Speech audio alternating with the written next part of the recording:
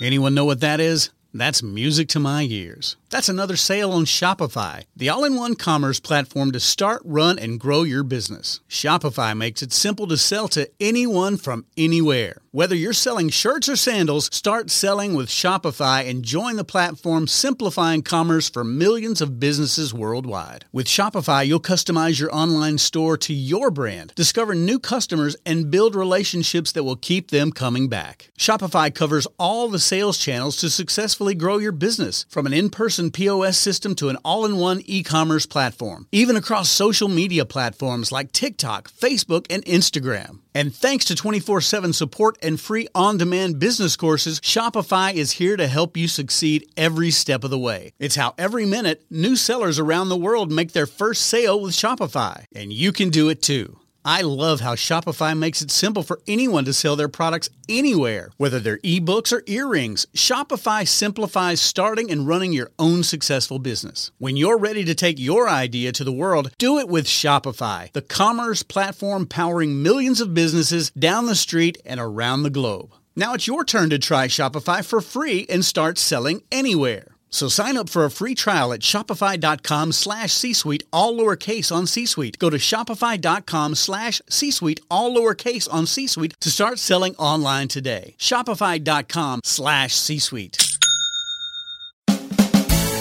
You're listening to Thinking Outside the Bud, where we speak with entrepreneurs, investors, thought leaders, researchers, advocates, and policymakers who are finding new and exciting ways for cannabis to positively impact business, society, and culture. And now, here is your host, business coach, Bruce Eckfeldt. Are you a CEO looking to scale your company faster and easier? Check out Thrive Roundtable. Thrive combines a moderated peer group mastermind, expert one-on-one coaching, access to proven growth tools, and a 24/7 support community. Created by Inc. award-winning CEO and certified scaling-up business coach Bruce Eckfeldt, Thrive will help you grow your business more quickly and with less drama. For details on the program, visit eckfeldt.com/thrive. That's ECKFELDT.com/thrive. Welcome, everyone. This is Thinking Outside the Bud. I'm Bruce Eckfeldt. I'm your host. And our guest today is Dr. Russell Jaffe. He is fellow at the Health Studies Collegium Foundation.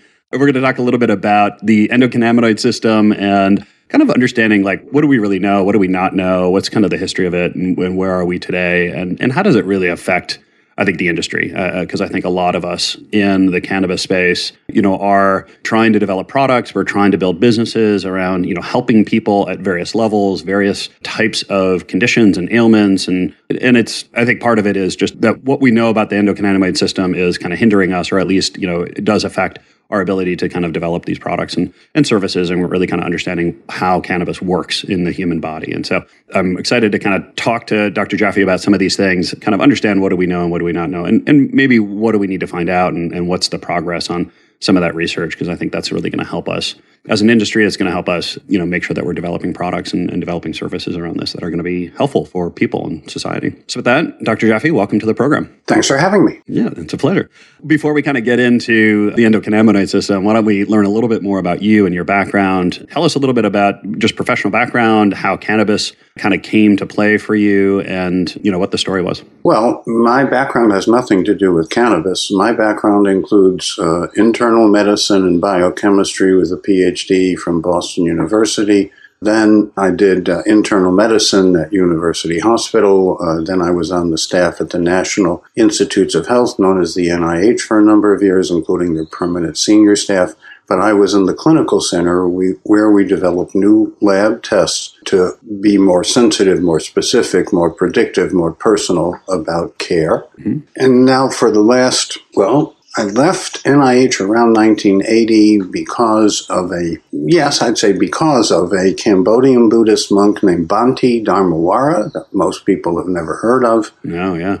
But the people who did know him and interact with him found him to be quite remarkable. Yeah. So that for example, included the Sihanouk family of Cambodia, the royal family of Thailand, the Nehru family of India, the Dalai Lama.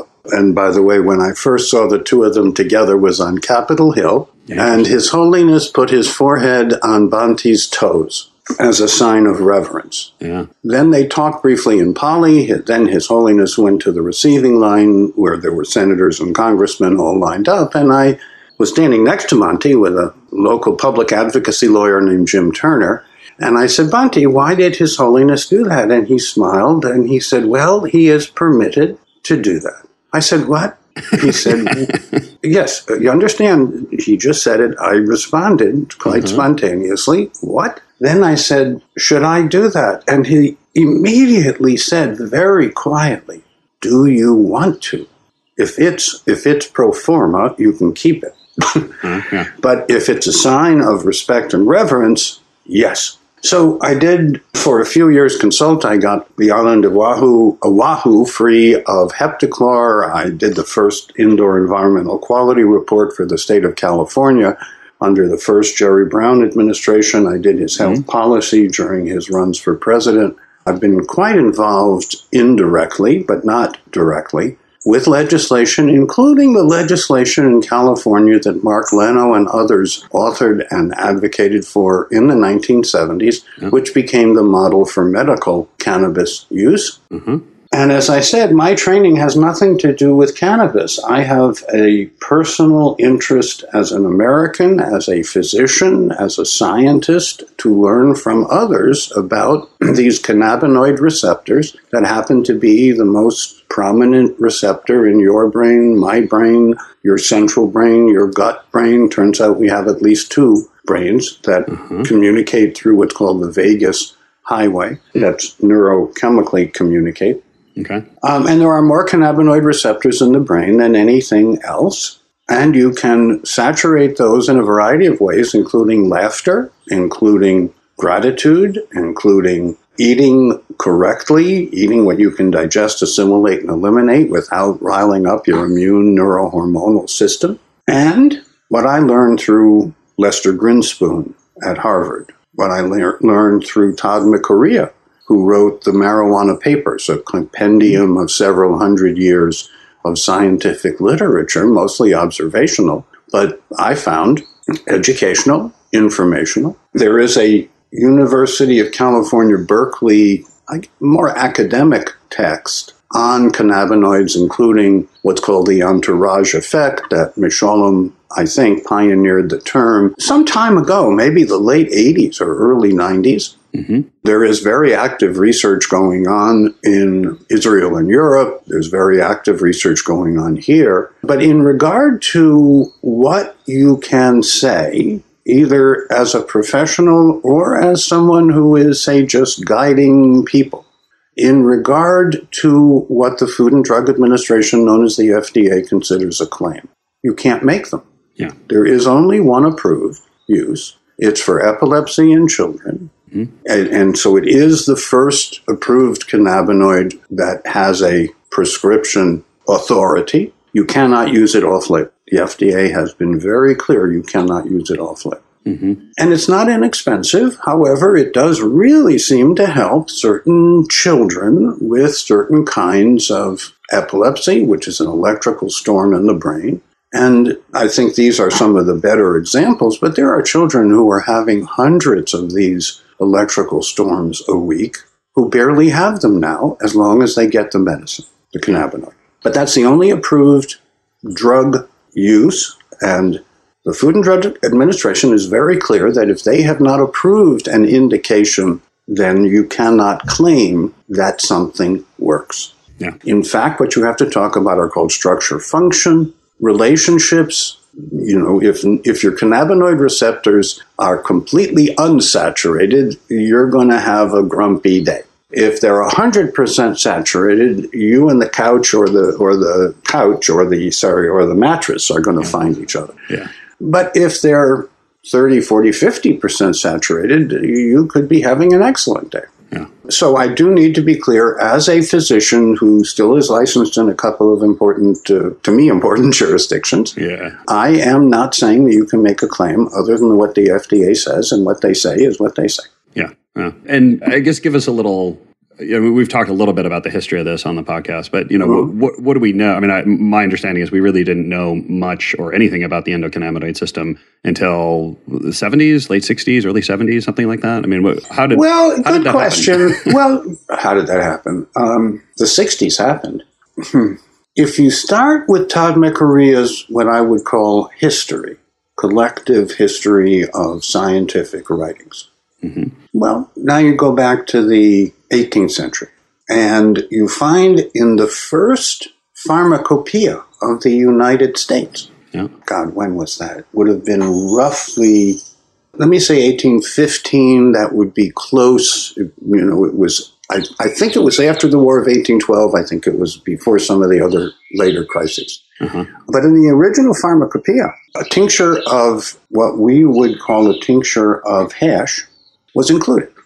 And it actually stayed in the United States Pharmacopoeia until 1967, despite what happened in the 1930s through whoever it was that, took an axe to grind on the issue.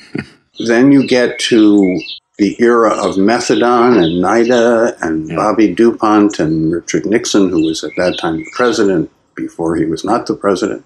And so there may that the recent, the modern, the chemistry related to perception, the interest in molecules that alter awareness, that certainly goes back to the 50s.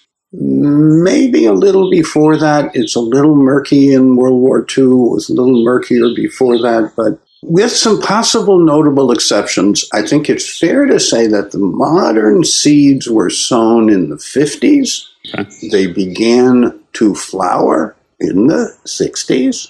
And a generation of young people who had certain experiences did not need a lot of scientific convincing. Yeah. Now, there's a shadow side to that, which I will mention in a minute, but I think it was President Obama who was on some interview show, and the question was, when he was a 20-something, did he inhale? Because Bill Clinton had said he didn't inhale. Yeah, exactly. The famous line. And President Obama equally famously said he thought the point was to inhale. Why would you not? Yes. Except, why would you or why would you not, assuming, because we're assuming now, we're assuming that this is nature's organic or biodynamic or healthy, not contaminated, no pesticide residues, no mold growing, etc. In a completely unregulated market, I think the phrase is caveat emptor. And for those of you who didn't study Latin, it means let the buyer beware. So I have a 30-something-year-old son and a roughly same-age daughter. If they were talking with me right now, I would say be very careful. I would not say don't. Yeah. Because I know my kids, if I tell them not, they're going to go do it. I might tell them do it so that they might not do it. Anyway, I'm not going to play that kind of head game, not with my children and not with your audience. Yeah. I think it is very fair to say that Lester Grinspoon, that Mishalom in Israel, Rousseau, there are distinguished physician scientists who are in the area of what's called pharmacognosy and ethnobotany. Pharmacognosy is the study of natural products, and ethnobotany is the study of plants, including plants that, when you consume them, alter your consciousness. Yeah. Well, I'm curious, how important is the endocannabinoid system, right? We've known, we know about the nervous system, digestive system. We've got these fairly developed models of different parts of our anatomy and, that we've researched for many years and we know a lot about. And there's been a lot of, studies around, but it just feels like the endocannabinoid system is one that, we is a little mysterious, in part. Well, let me demystify. Yeah. When we talk about the brain or the central nervous system, that is an interesting nerve-rich plexus. It's got billions, maybe trillions of connections. It's contained inside your skull. It's what we call the CNS, central nervous system. You can also call it the brain. It's got big parts and little parts, and then you get down to the tiny, tiny, tiny level of the membrane, wrapper around those trillions of connecting cells.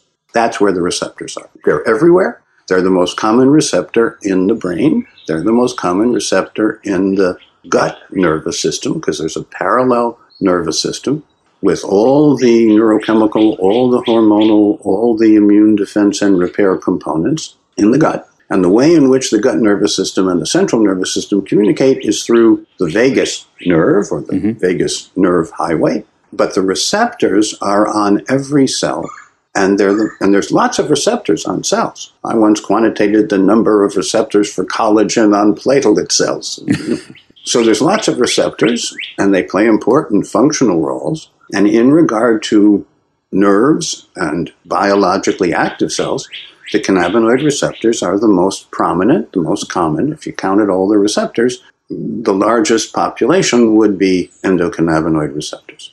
And what is their function? I mean, what are they regulating, or what's their function? Is to let you know whether you are in a world that is friendly or a world that is capricious. If your endocannabinoid receptors are unsaturated, you are pretty doubtful about whether this world is friendly. Yeah. If your endocannabinoid receptors are about half saturated, you're pretty confident this world is a friendly place. Yeah. That makes you more optimistic. That makes you more grateful. That improves your restorative sleep. That improves your digestion. That improves your relationships. That improves everything. Yeah. And the body self-regulates this through an internal system of controls, and I guess how is it regulated? The body does, yes, there is a self-regulation process. The technical term is called homeostasis. That was coined in the early 19th century. It means self-regulation. If you get pushed off of balance, you should be able to bring yourself back into balance easily and actually effortlessly.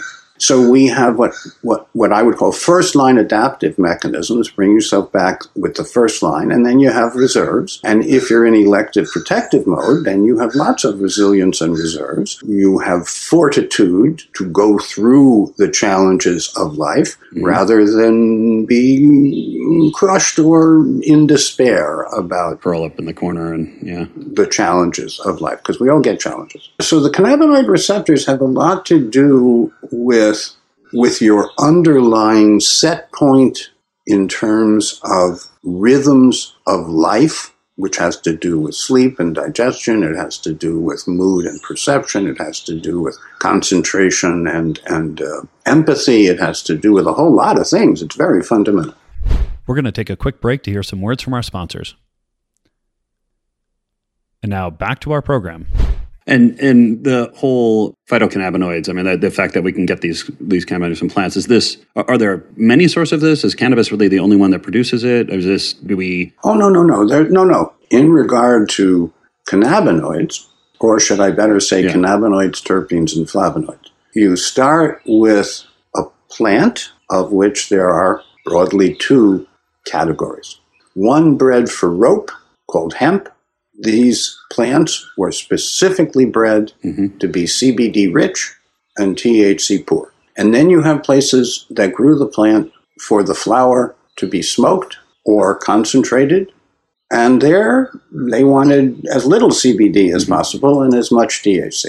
In regard to the self-regulation or the homeostasis piece, I think with regard to things, and I would put broad categories now like alcohol, marijuana, tobacco, your first experience might be a little bit too much, and then you learn that's probably too much, and almost everybody figures out, for example, if they drink too much and they wake up in the morning after throwing up with a hangover, that maybe that isn't exactly the goal of having an adult beverage. No, I didn't say that we had all outgrown what are called our nafs. Naf is an interesting term. It's an Arabic term. It basically says we have little pulls towards what I would call the afflictive. And now the afflictive here is a Buddhist term. But what I mean by those two terms is every once in a while people want to go out and have an ice cream sundae with a little cherry on the top. And if they were talking to me, I would tell them to relish it, do it rarely, enjoy every minute of it. It is what it is. It's an ice cream sundae. Sure. Let it be what it is. Okay. Now, at the time when outdoor grown and always organic was the rule, people like me had fewer cautions. Today I have lots of cautions because there are lots of ways of contaminating the growing process, the curing process, the transport process, the consumer use process. And most of the time, the nice people who are in that sequence don't know. What are you going to make them into ethnobotanists and psychopharmacologists or pharmacognosists? Please. Not going to happen. So the short answer is if you can get, I'm going to be a little cute here, if you can get what Willie Nelson put his name on, because there is a brand that claims to be biodynamic, outdoor grown from Mendocino County, if you can get what I would call the traditional medicinal plant, and if you have someone who can teach you how to use it judiciously, cautiously, like less is more, a little is good, too much is too much. Yeah. It's the same thing with alcohol. It's the same thing with any substance. This is a classic line, but it's a truth of pharmacology. The dose makes the effect. Too much is poisonous. Too little has no effect. Just right is just right. What is just right? Well, I don't know you well enough. Right. So it is a matter of knowing yourself and using these, what I would call traditional, natural medicinals with some prudence, with some wisdom, maybe even with some guidance, so that you can get benefit without harm. I could go through if you want, because we only have a few minutes left, but the number of contaminants and the long-term harm of those products, of those chemicals. If you knew enough, if you knew as much as I knew, you'd be really, really cautious. So let me just say, be really, really cautious, says Uncle Russ. Yeah. Let me ask this, because I'm curious where we're going, in terms of understanding, the endocannabinoid system, the plant products, and what we can do with it, what we can't do with it. I mean, what's on your list of things you'd like to know or research that you'd like to have done, in terms of it really kind of helping the industry, helping people understand how to benefit from cannabis? What's the unknown that you would like to see more information developed around? Well, let me start with just a starting point, which is known as clintrials.gov. So if anyone wants to know about any of the clinical trials, phase 1, phase 2, phase 3, there's only 3 phases, that are underway. They may or may not have recruited their subjects. They may be far along. They may not be far along. They may be in phase 3, because there are trials in phase 3 in regard to cannabinoids. You can find the ones that are looking for drug approval, you can find on clintrials.gov. What is it that a person like me, a doctor, scientist, father, would like to know? I would like to know what is the safer way for people to determine what is right for them. Because I really do think it's quite individual. I'll give you a little example. Rebecca, the mother of my dear children, has something called alcohol dehydrogenase deficiency. And so does my dear friend Amory Levins. And both of them would be, if they were on this line, they would both say to you they have no idea why anyone ever drinks alcohol, because even a sip or two. And because of this genetic enzyme defect, they get the hangover before they get the benefit. So as Rebecca says, she has smelled a lot of good wine because I drink wine. I drink wine on Friday night. I wanted my children to not feel that it was a forbidden fruit, but I also wanted them to know that a little bit was really a gift of the gods, and too much would really make you feel worse. So what do I want to know? I would like to have people like Donald Abrams better funded to do community-based outcome studies showing the synergy between native cannabinoids, and by that I mean the non-decarboxylated source of the cannabinoids with the terpenes, with the trichromes, in regard to things like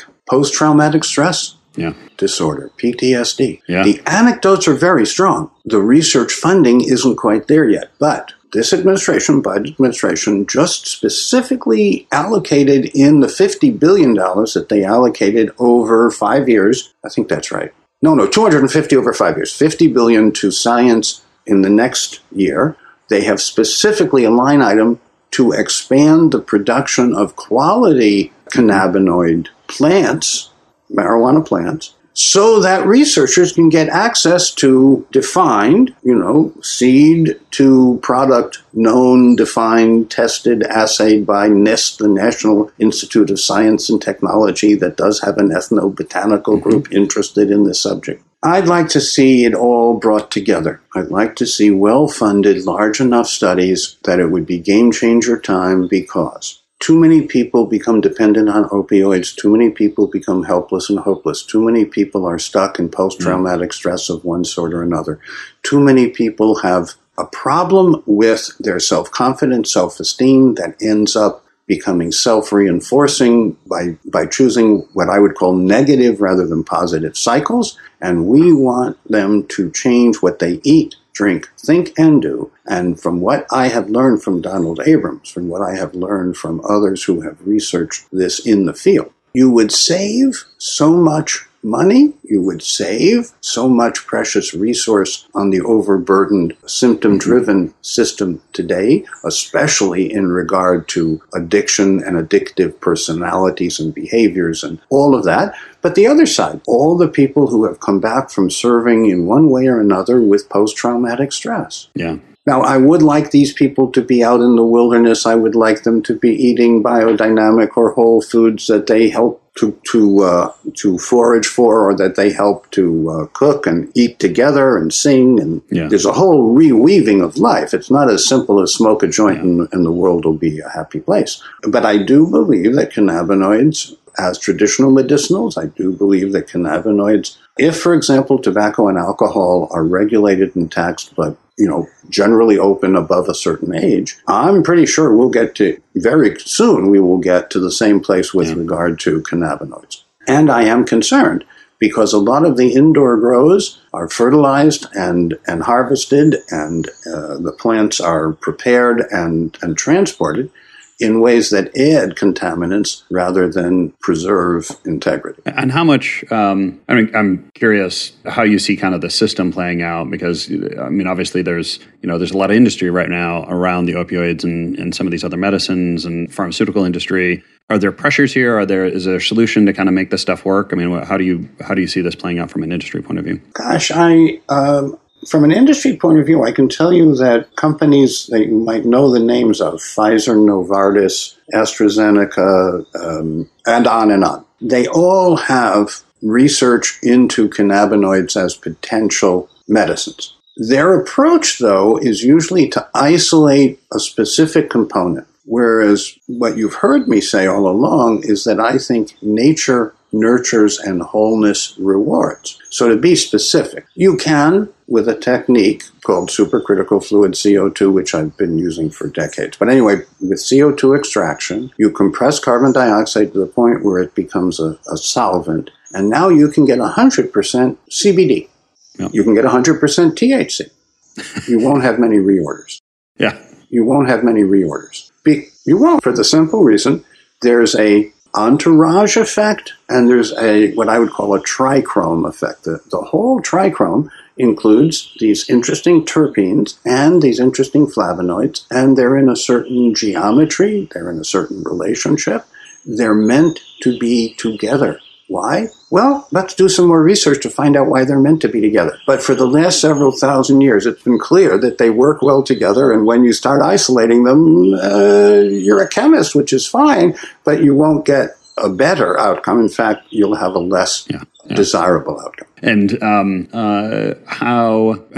are the things that really need to happen to get this research going and help us understand? Is this just money? Is this structure? Oh, well, let me address that directly because I've been on all sides of the research equation, if you will. What we need now is a few young, wealthy, and I don't care whether you recently got wealthy or you have a trust fund, but young, wealthy people to bring together a knowledge network, including Donald Abrams and the people we've just been talking about. I'm maybe a little too busy, maybe not. If they wanted to include me, I wouldn't push away. However, it is really important to understand the difference between pharmacognosy and pharmacology.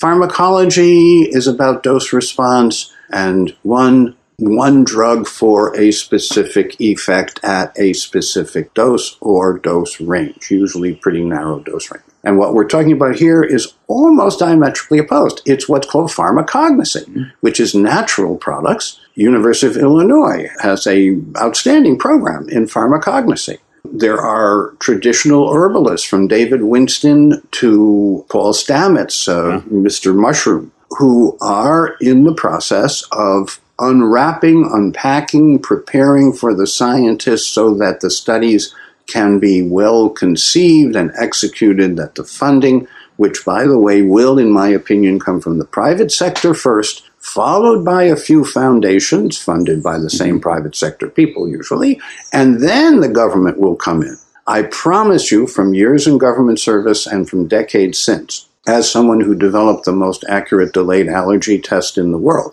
and has systems to restore through lifestyle programs, tolerance and homeostasis, I can tell you for sure that the notion of isolating and purifying and then derivatizing and making patented and unique is going not to work well. In contrast, if you said that if you have a distinctive breed of plant in some way, and you'd be surprised how many distinctive breeds there are out there, or maybe you wouldn't be surprised, but there are many distinctive breeds out there. You might well be able, with the new patent conventions, to get the best of both. You might use nature, nurture, and wholeness and still have a proprietary position in the marketplace. As that comes together, one headwind, one resistance point will stop. The other big one is simple and financial. Right now, in Canada, you can clear a transaction pretty easily in a dispensary that is licensed and taxed. In America, in the states where there are licensed and taxed dispensaries, they might have an ATM machine, but they probably won't take your credit card. Well, that's an issue. There are people literally standing on the border from Canada, looking at America, waiting for that issue to be resolved at a regional or state or national level. Because it is interstate, mostly, and that means national, where there's a logjam, and there has been for a long time. And that logjam is not going to break tomorrow, but it will break as soon as there is private support from wealthy individuals and the foundations that they support to do quality studies, starting with quality people who exist, some of whose names I've mentioned and from whom I learned. Dr. Jaffe, this has been a pleasure. If people want to find out more about you, about the work that you do, what's the best way to get that information? Good place to start. drrusselljaffee.com. That's DRRUSSELLJAFFE,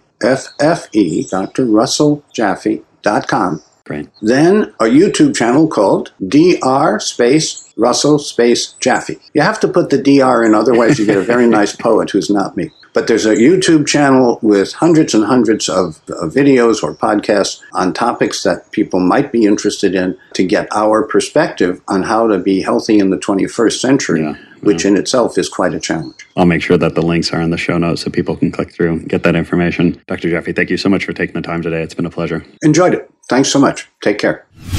That's it for this episode of Thinking Outside the Bud. Be sure to subscribe using your favorite podcast app so you don't miss our future episodes. See you next time. You've been listening to Thinking Outside the Bud with business coach Bruce Eckfeldt. To find a full list of podcast episodes, download the tools and worksheets, and access other great content, visit the website at thinkingoutsidethebud.com. And don't forget to sign up for the free newsletter at thinkingoutsidethebud.com/newsletter.